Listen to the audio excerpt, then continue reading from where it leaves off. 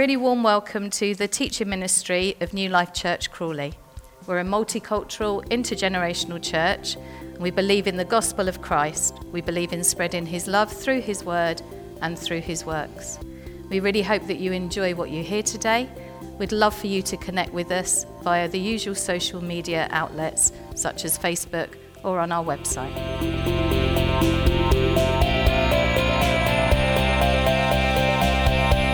See, science can never give meaning to your life.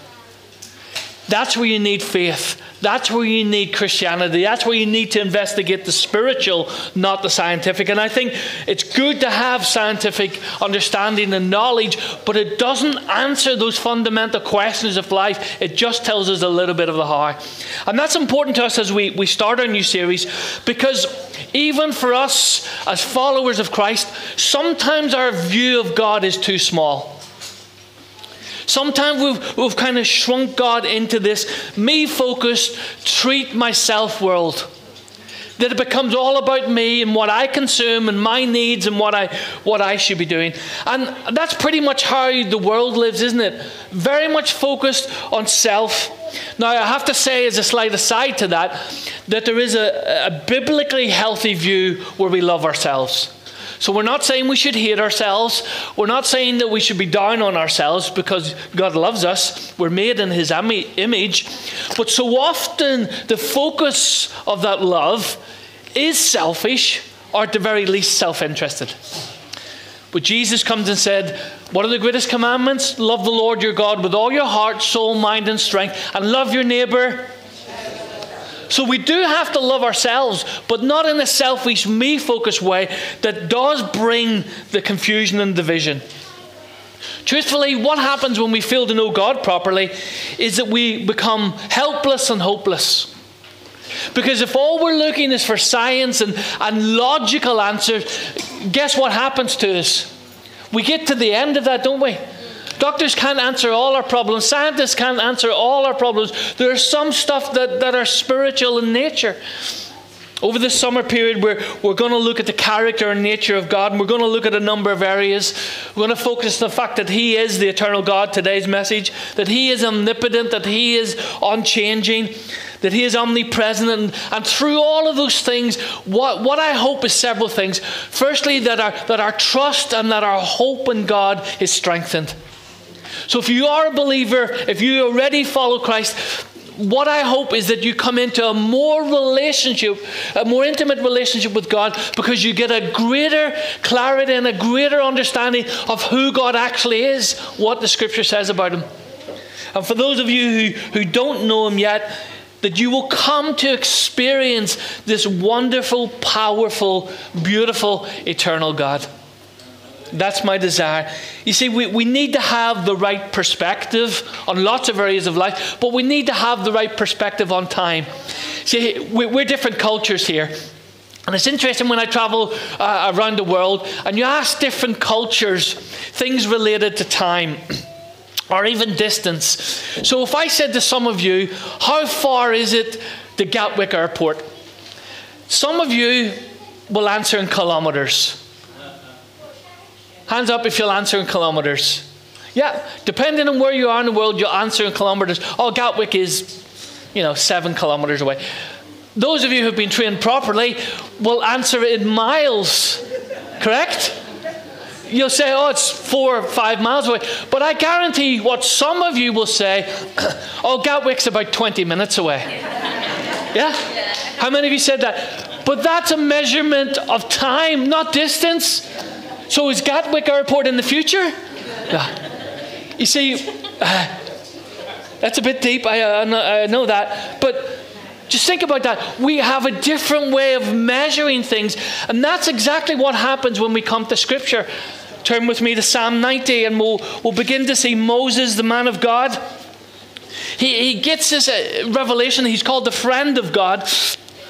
He knows God intimately. He says a couple of things in Psalm 90 that I think are helpful to us, because it's the affirmation of God as the eternal God. Psalm 90, if you're not sure where that is, if you have a physical Bible, just let it fall open somewhere in the middle. For those of you who are looking on your phones, you can scroll. It's in the first half. Psalm 90. Lord, through all the generations, you have been our home. Before the mountains were born, before you gave birth to the earth and the world, from beginning to end, you are God. And then Moses goes on to kind of contrast that with the brevity of our life, and we'll return to that in a few minutes. But verse 2 just has this idea that God stands before and above creation. When we looked at the series in Colossians, one of Bev's verses that she memorized is, He is before all things, and in Him all things hold together. That's what we believe. That's what we believe Jesus does. He is the eternal God. And this is the consistent witness of Scripture. When we come to the New Testament, we see that. So if you have your Bible again, turn to 1 Timothy chapter 1. Paul's writing to his young mentor, and he wants him to get a good picture of God. 1 Timothy 1:17, this is what he says.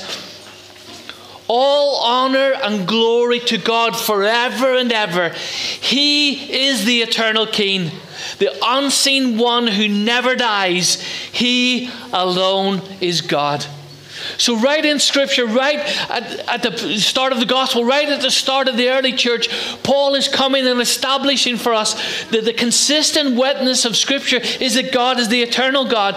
In Revelation chapter 1, when we see this picture of Jesus, Jesus comes and reveals himself as the eternal one. He says, I am the Alpha and the Omega. I am the beginning and the end. I'm the one who holds the keys of death and hell. He is the one who is the eternal God. He stands outside of time. You see, that's important for us to know because we so often get locked into time. But right from the start, this is an easy one to find if you're not sure of the Bible. Genesis. So it's the first book, Genesis chapter 1. And it's interesting that Genesis doesn't start by trying to justify God. It doesn't start by trying to explain God. God just is. In the beginning, God created the heavens and the earth. The earth was formless and empty, and darkness covered the deep waters. And the Spirit of God was hovering over the surface of the waters. It's one of the reasons why we believe in the Trinity, 3 in 1, because the word that's used of God here is plural. And we also see God speaking, and the Spirit of the Lord, the Spirit of God is hovering over the waters of the deep. And then when you come into John chapter 1, you see that Jesus is the agent of creation. So right in creation, we have this sense of God is eternal, God is 3 in 1, Father, Son, and Holy Spirit involved. And God said, let there be light, and there was light. And God saw that light was good. Then He separated the light from the darkness. God called the light day and the darkness night. And evening passed and morning came, marking the first day. So right at the start of creation, God is wanting us to know something about His nature and the fact that He is an eternal God. And then when He meets Moses' famous story of Exodus chapter 3, the story of the burning bush. Many of you will be familiar. Kids, you will know this as well. And Moses has this encounter with God, and God sends him back to his people after a bit of a disastrous start. And he says, but who will I say has sent me? How does God reveal himself? I am. Don't you find that a strange statement? If you introduce yourself to someone, yeah, I am. That would sound a bit arrogant, wouldn't it? But God reveals himself as the I am. And the way the Hebrew is constructed, it's almost untranslatable because it encapsulates every grammatical tense in the English language. It's the God who has always been. It's the God who is present now and the God who will always be. So when God reveals himself to Moses, he said, I always was, I am, and I will always be. That's why God is outside of time. That's why God is the eternal God. And Jesus picked up on that in John chapter 8. John chapter 8 is one of those chapters where Jesus is in a bit of controversy with the Pharisees and the religious leaders. They're challenging him. They're testing him. And they said, what right, what authority do you have to do these miracles? What right do you have to speak the way you do? And Jesus says to them, before Abraham was born, I am. It's the same.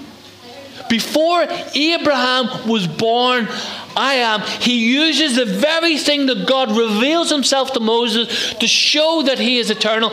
And they knew he was claiming to be God in that. Why? Because at the next point they're trying to stone him. They knew Jesus was claiming to be this eternal God that was out of time. The problem for many of us is how we view time. And the only way we can view time is linear. It's in a sequence, isn't it? That's the way we see it, past, present, and then the future. We just experience it bit by bit. But God doesn't see time in that way. Someone has suggested a helpful image for us in the way God views times is like when you go to that nice lake, on a nice summer's day, and you've got that picnic, and you're looking out on the lake, and you can see the whole lake in one vista, in one view. That's the way God views time. He doesn't see it as past, present, and future. He doesn't see your past, present, and future in the way that we understand it. God sees our past, our present, and our future all in one go. That's why God says there's hope for you. That's why God says there's a future. That's why God doesn't see you with the present imperfections and limitations that you see on yourself. Because he sees your future as well. He sees it all. He sees the past that is being dealt with. He sees the present that's covered with the righteousness of Christ. And he sees the future. And Paul talked about in Romans 8, that future is glorification. It's glory. God sees that all in one go because he sees time like a lake. So that means he's not consumed by your present difficulties.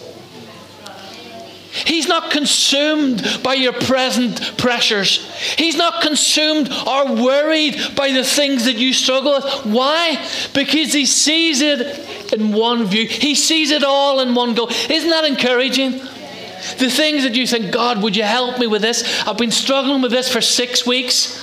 And God goes, 1,000 years are like one day in my sight. I had to look at you when I said that, David. 1,000 years are like one day in God's sight. Our life is brief. We'll see that in a minute. Sometimes we just need to come and see really the brevity of life. Back to Psalm 90. Psalm 90, Moses, the man of God, picks up in verse 10. He says, 70 years are given to us. Some even live to 80. But the best years are filled with pain and trouble. Soon they disappear and we fly away. And if you look at the New Testament, at the book of James, he said, our life is like a mist. It's like a vapor. We're here and then we're gone.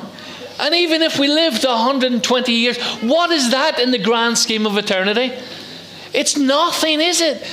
Our life is brief, and God tells us and encourages us through Moses. He says in verse 12, teach us to realize the brevity of life so that we may grow in wisdom. Do you want to grow in wisdom?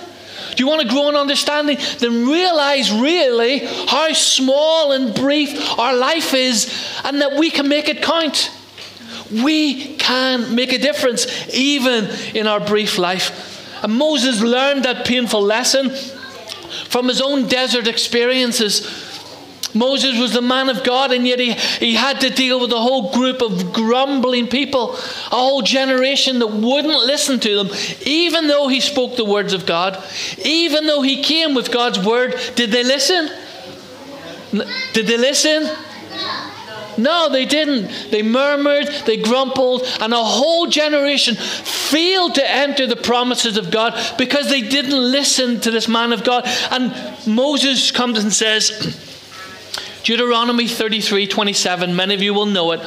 This is in the old money. This is how I remember it. Round about and underneath us are the everlasting arms. Round about and underneath us are the everlasting arms. You see, in the midst of our pain, in the midst of our challenges, in the midst of our difficulty, we need to come back and just see that there is a different perspective. God has a different perspective, and that perspective is eternal because He is an eternal God. Some of you will have heard of Warren Buffett, one of the richest men in the world. And people have asked him, what's the secret of your success in your investment strategy? He says, when I look at a company and when I'm looking to invest, I don't look for a quick fix. I don't look for a quick profit. I don't look for 5 years or even 10 years. He said, when I look at a company and decide to invest, I'm looking at decades ahead. That's my investment strategy. Do you know what? That would be a good investment strategy for those who follow Christ. That you're not simply looking at how do I fix this problem? How do I solve this? What's going to help? And run here, there, and everywhere to try and get answers and don't find them. In fact, the wisest man, Solomon, said in Ecclesiastes, outside of God, everything is meaningless. But if we're going to have that perspective, we need to realize that we live with an eternal perspective. This life is not the end. We will say it in the creed later. You heard it already. We believe in the resurrection and the life everlasting. There is a future for us. This life is only a dress rehearsal for eternity. So what you do in this life will determine what happens in the next. A couple of simple points before Kerry comes back and leads us again. God is eternal, meaning we can have confidence in God. You know, this is the thing I've noticed over the last 5 years in particular. I've noticed people losing confidence in God.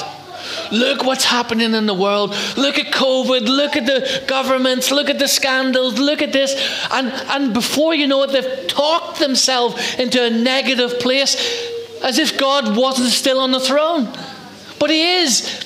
History is not cyclical, repeating itself. It may feel like that to us, but history is moving towards a very determined end. And that determined end is in Jesus Christ. He's the one who holds history. And that's when Hebrews comes and says this. He's writing to a people who were tempted to lose their confidence. In fact, he says, do not throw away your confidence because it will be richly rewarded. They were tempted to go back to their old life. They were tempted to give up on God. They were tempted to go back to the Jewish and regulations and rules. And God comes and says, don't throw away your confidence. Why? Because Jesus Christ is the same yesterday, today, and forever. He doesn't change. That's why when we get passages like John 14 where the disciples are grieving because Jesus has told them, I'm going to have to leave you. I'm going to suffer. I'm going to be crucified. And they didn't understand it. They hadn't a clue, did they? They really didn't grasp it. Even after the resurrection, Jesus had to correct them. And they didn't quite grasp it. And Jesus saying, I am the way, the truth, and the life. And Philip says, how can we know the way? And Jesus says, Philip, do you still not know? If you've seen me, you have seen the Father. The miracles that you see, the teaching that you hear, the way that I operate, that I won't crush a broken reed, that I won't snuff out a smouldering wick. In other words, the compassion that I have for people, the things that you have seen, that's the heart of the Father. That's why in Nehemiah it says God's DNA is gracious, loving, compassionate, slow to anger, and abounding in love. That's God's DNA. Come on, buddy. Go ahead. That's God's DNA. That's the nature of the eternal God. That's why we can have confidence, because when you come into His family, John 1:12 says, when we receive and we believe, we are given the right to become children of God. It's not your effort. It's grace. But when we receive and we believe, we are brought into the family of God. We are given the authority to become a child of God. That's what John says. So that means it's not about your performance. Come on, some of you need to hear that this morning. The gospel is not about your performance, whether that's your past, because there's still unresolved issue, whether that's your present because you're wrestling with God in an issue of life, or your future. It's all covered. When Jesus died for your sins, which sins did he die for, Sue? Just your past ones? No, all of them. Past, present, and future. So folks, salvation and the gospel of grace means it's not about your performance. That's why Paul says in Romans 8:31, since God is for us, who can be against us? Who can lay accusations? Who can condemn you? No one, because it's Christ Jesus who justifies you. It's Christ's work. It's not about your performance. But in the process of working that out, Paul does say that God who begun a good work in you will bring it to completion. Philippians 1:6. Has God got some work still to do in your life? The answer is yes, by the way, in case you're wondering. And if you want to say no, come to me afterwards. God still has a work to complete in your life, but it's His work. It's His work in you. Paul says that in Ephesians 2. God works out His plan and His purpose in our lives. How does He do that? Not by performance, not by us trying to measure up, but actually by realizing we're loved by God. But you know what? We struggle with that so much, don't we? We do. We struggle to believe that God loves us. You can understand how He would love the person beside you. You can understand how He would love the pastor, Margaret, of course. But love me? In the temptation and the baptism of Jesus, again we see the 3 in 1.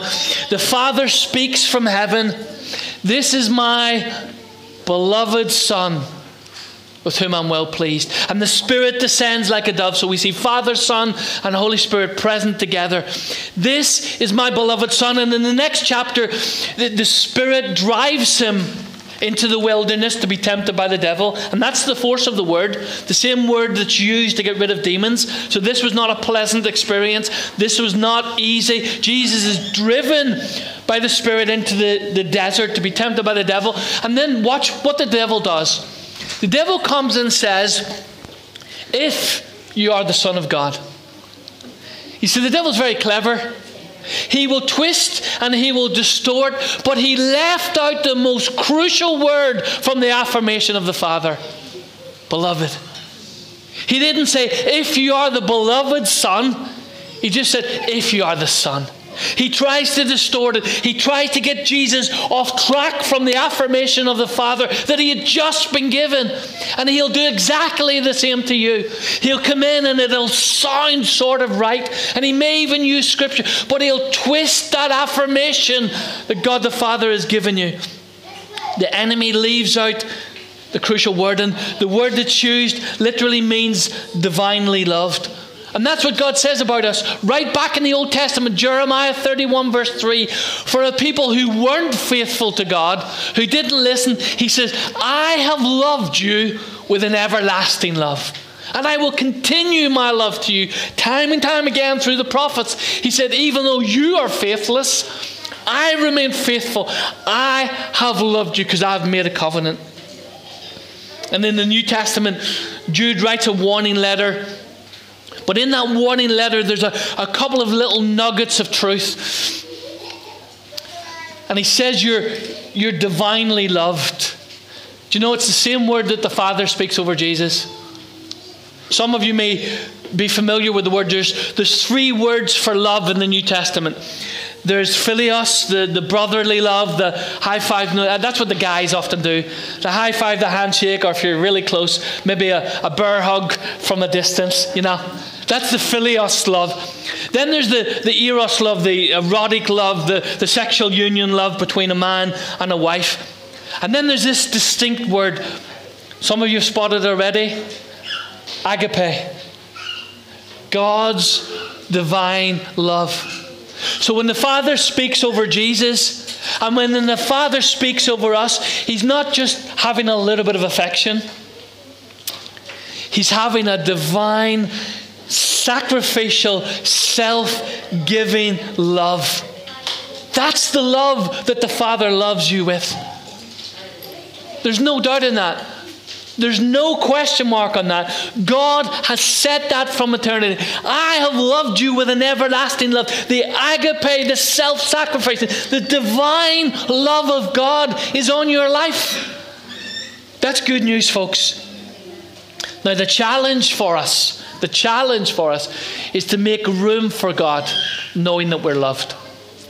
There's a great song that I'm playing quite a lot in the mornings, part of my own devotions. It's a song called Make Room for God. And part of it says, this is my surrender, and I will make room for you to do whatever you want to do. See, I think we can only fully surrender to God when we know we're agape loved. When we know we're divinely loved. Because then we're in a safe place to surrender to God. When we're gripped by that, when we know that we're agape, then we can give ourselves to the one who loves us. That's why Paul says in Ephesians 1 and then in Ephesians 3, I pray that you might have the spirit of revelation so that you might know the Father better. That you might know the love of the Father. And in fact, in the story of the prodigal, Luke makes an interesting point.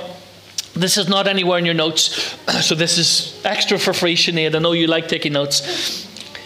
When it says that the father comes running, which a Jewish father should never have done, because he would have had to lift up his robe and expose his ankles. Shouldn't have done that. He runs, and it says that he threw himself on the Son. Some versions talked about kissing the Son. Luke then goes into Acts chapter 2, and when it's the Spirit poured out, it's the same word. It's the same word. So when we experience the love of the Father, when we experience the work of the Holy Spirit, it's two in one. When you experience the Holy Spirit, you are experiencing the love of the Father. Come on, folks, this is good news. That means we need to make room for God. And this idea of being loved by God, it isn't the case of, well, because I'm loved, that means it doesn't matter how I live. That means it doesn't matter, I can do what I want. The opposite is true. Paul says in Ephesians 1, because you're loved by God, because of what Christ has done for you, lead a life worthy of the calling you have received. What is the calling you have received? To embrace the agape love of God, to experience that lavish love of God for yourself in your own life. See, truthfully, folks, God's not looking for a veneer of Christianity in your life. You are not doing God a favor by turning up some Sunday mornings. I'm sorry. If you think you are, you're not. God doesn't want a tiny bit that you manage to squeeze in when you're not too busy. God wants your surrender. God wants all of you. God wants to be the steering wheel in your life, not the spare wheel. But you're only going to do that if you know you're loved. I'm not looking for a veneer Christianity. Part of our vision, and we shared it recently again, it's on the back wall, is to have disciples who wholeheartedly serve Jesus. So that's my challenge to you this morning. Out of knowing you're loved, out of knowing there is an eternal perspective, are you wholeheartedly serving Jesus? Secondly, finally, God is eternal, meaning we can have hope in God. A couple of weeks ago, I saw my sister who flew in from Florida. I haven't seen her in 18 years. I hadn't seen my nieces ever. My niece I hadn't seen in about the same length of time. I had never seen her kids, who are now 14 and 10. And that phrase that we all say, wow, time flies. And kids hate it when you don't do it, when you show them to aunts or uncles, don't you? And they go up, I can't do it with you, Ian, sorry about that. But when aunts and uncles go up and they kind of rustle and tussle someone's hair, and they go, oh, look how big you're getting now. Oh, I remember the last time I saw you. Time flies. We can't believe how big you're getting. You see, we all experience the passing of time. And if we're honest, that can be a challenge for us, because the passing of time means change. It means loss. It means grief, because it's part of life. And part of our struggle in that is kind of coping with that, because God has put something in our hearts. Ecclesiastes 3:11, God has put eternity into the hearts of men. That's why people are restless and they're trying to find that satisfaction in the wrong things. Because God has put eternity in our hearts. There is a seed of eternity in our hearts. And when we experience time that may involve loss, grief, mourning, or decay in our life, I've noticed in my head I'm still 25. So after exercise or after doing something, I look at the skateboarders and think I could do that. And then I think, yeah, but what happens if I fall? How long is it going to take me to recover? Because the passage of time, our bodies decay. We can't do the things we did 20 years ago maybe. We long for a life beyond the decay. We long for a life beyond the change that we see and feel. And Jesus comes with good news again for us, because life with him is eternal. Life, an eternal life, is tied to knowing him. John 17 verse 3, Jesus teaching his disciples before he's about to be crucified, he says, eternal life is this: knowing God and his Son whom he sent. Eternal life is tied to a relationship with Jesus. Some of the most famous verses in the Bible, we have part of it there, John 3:16. For God so loved the world that he gave his one and only Son. Whoever believes in him should not perish but have eternal life. Why? Because God did not send his Son into the world to condemn the world, but that through him we might have life. Eternal life is not just a quantity of life when we die. It's a quality of life here and now. It's knowing God. It's having that peace. It's having that joy. It's having that righteousness. It's having that fulfillment. It's serving him. It's fulfilling the purpose which God has intended us for. I love the way Paul puts it again in Colossians. Some of you may know it. Paul says this: it's Christ in us, the hope of glory. Just pause for a moment. Just stop. It's not our bank balance. It's not our education. It's not our family. It's not our cars. All of those things have their place. But it's Christ in us who is the hope of glory. Kerry, why don't you come as we reaffirm again our faith, and then the worship team will lead us in some worship. We changed things around slightly today because I felt from this message this would be something we would want to respond to in sung worship. So thank you, Kerry. Okay, so if the children want to come up and get their posters to hold up, we've also got the words of the Apostles' Creed that we're going to say together. And I think it's really important to remember, so if you grab your posters, Come on, children, if you can come up and come and grab your posters. Dilly, can you come and help get them in order for me, please? Because they're just messing up the orders completely already. Lisa, can you come and help as well? Is that all right? Thank you. So the children are going to come up the front and they're going to hold their posters up. They have been decorating the words of the Apostles' Creed, so they're going to come up and show you.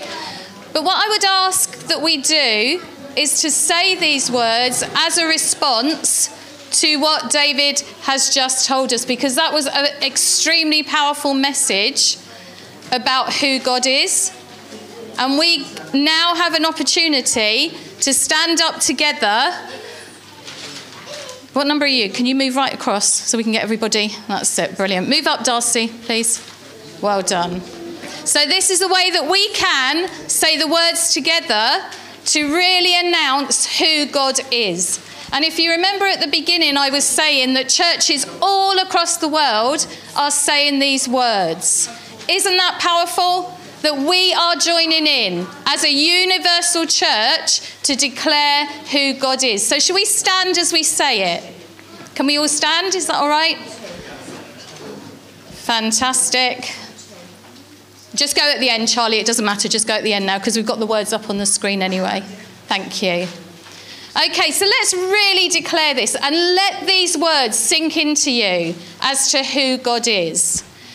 I believe in God the Father Almighty, creator of heaven and earth.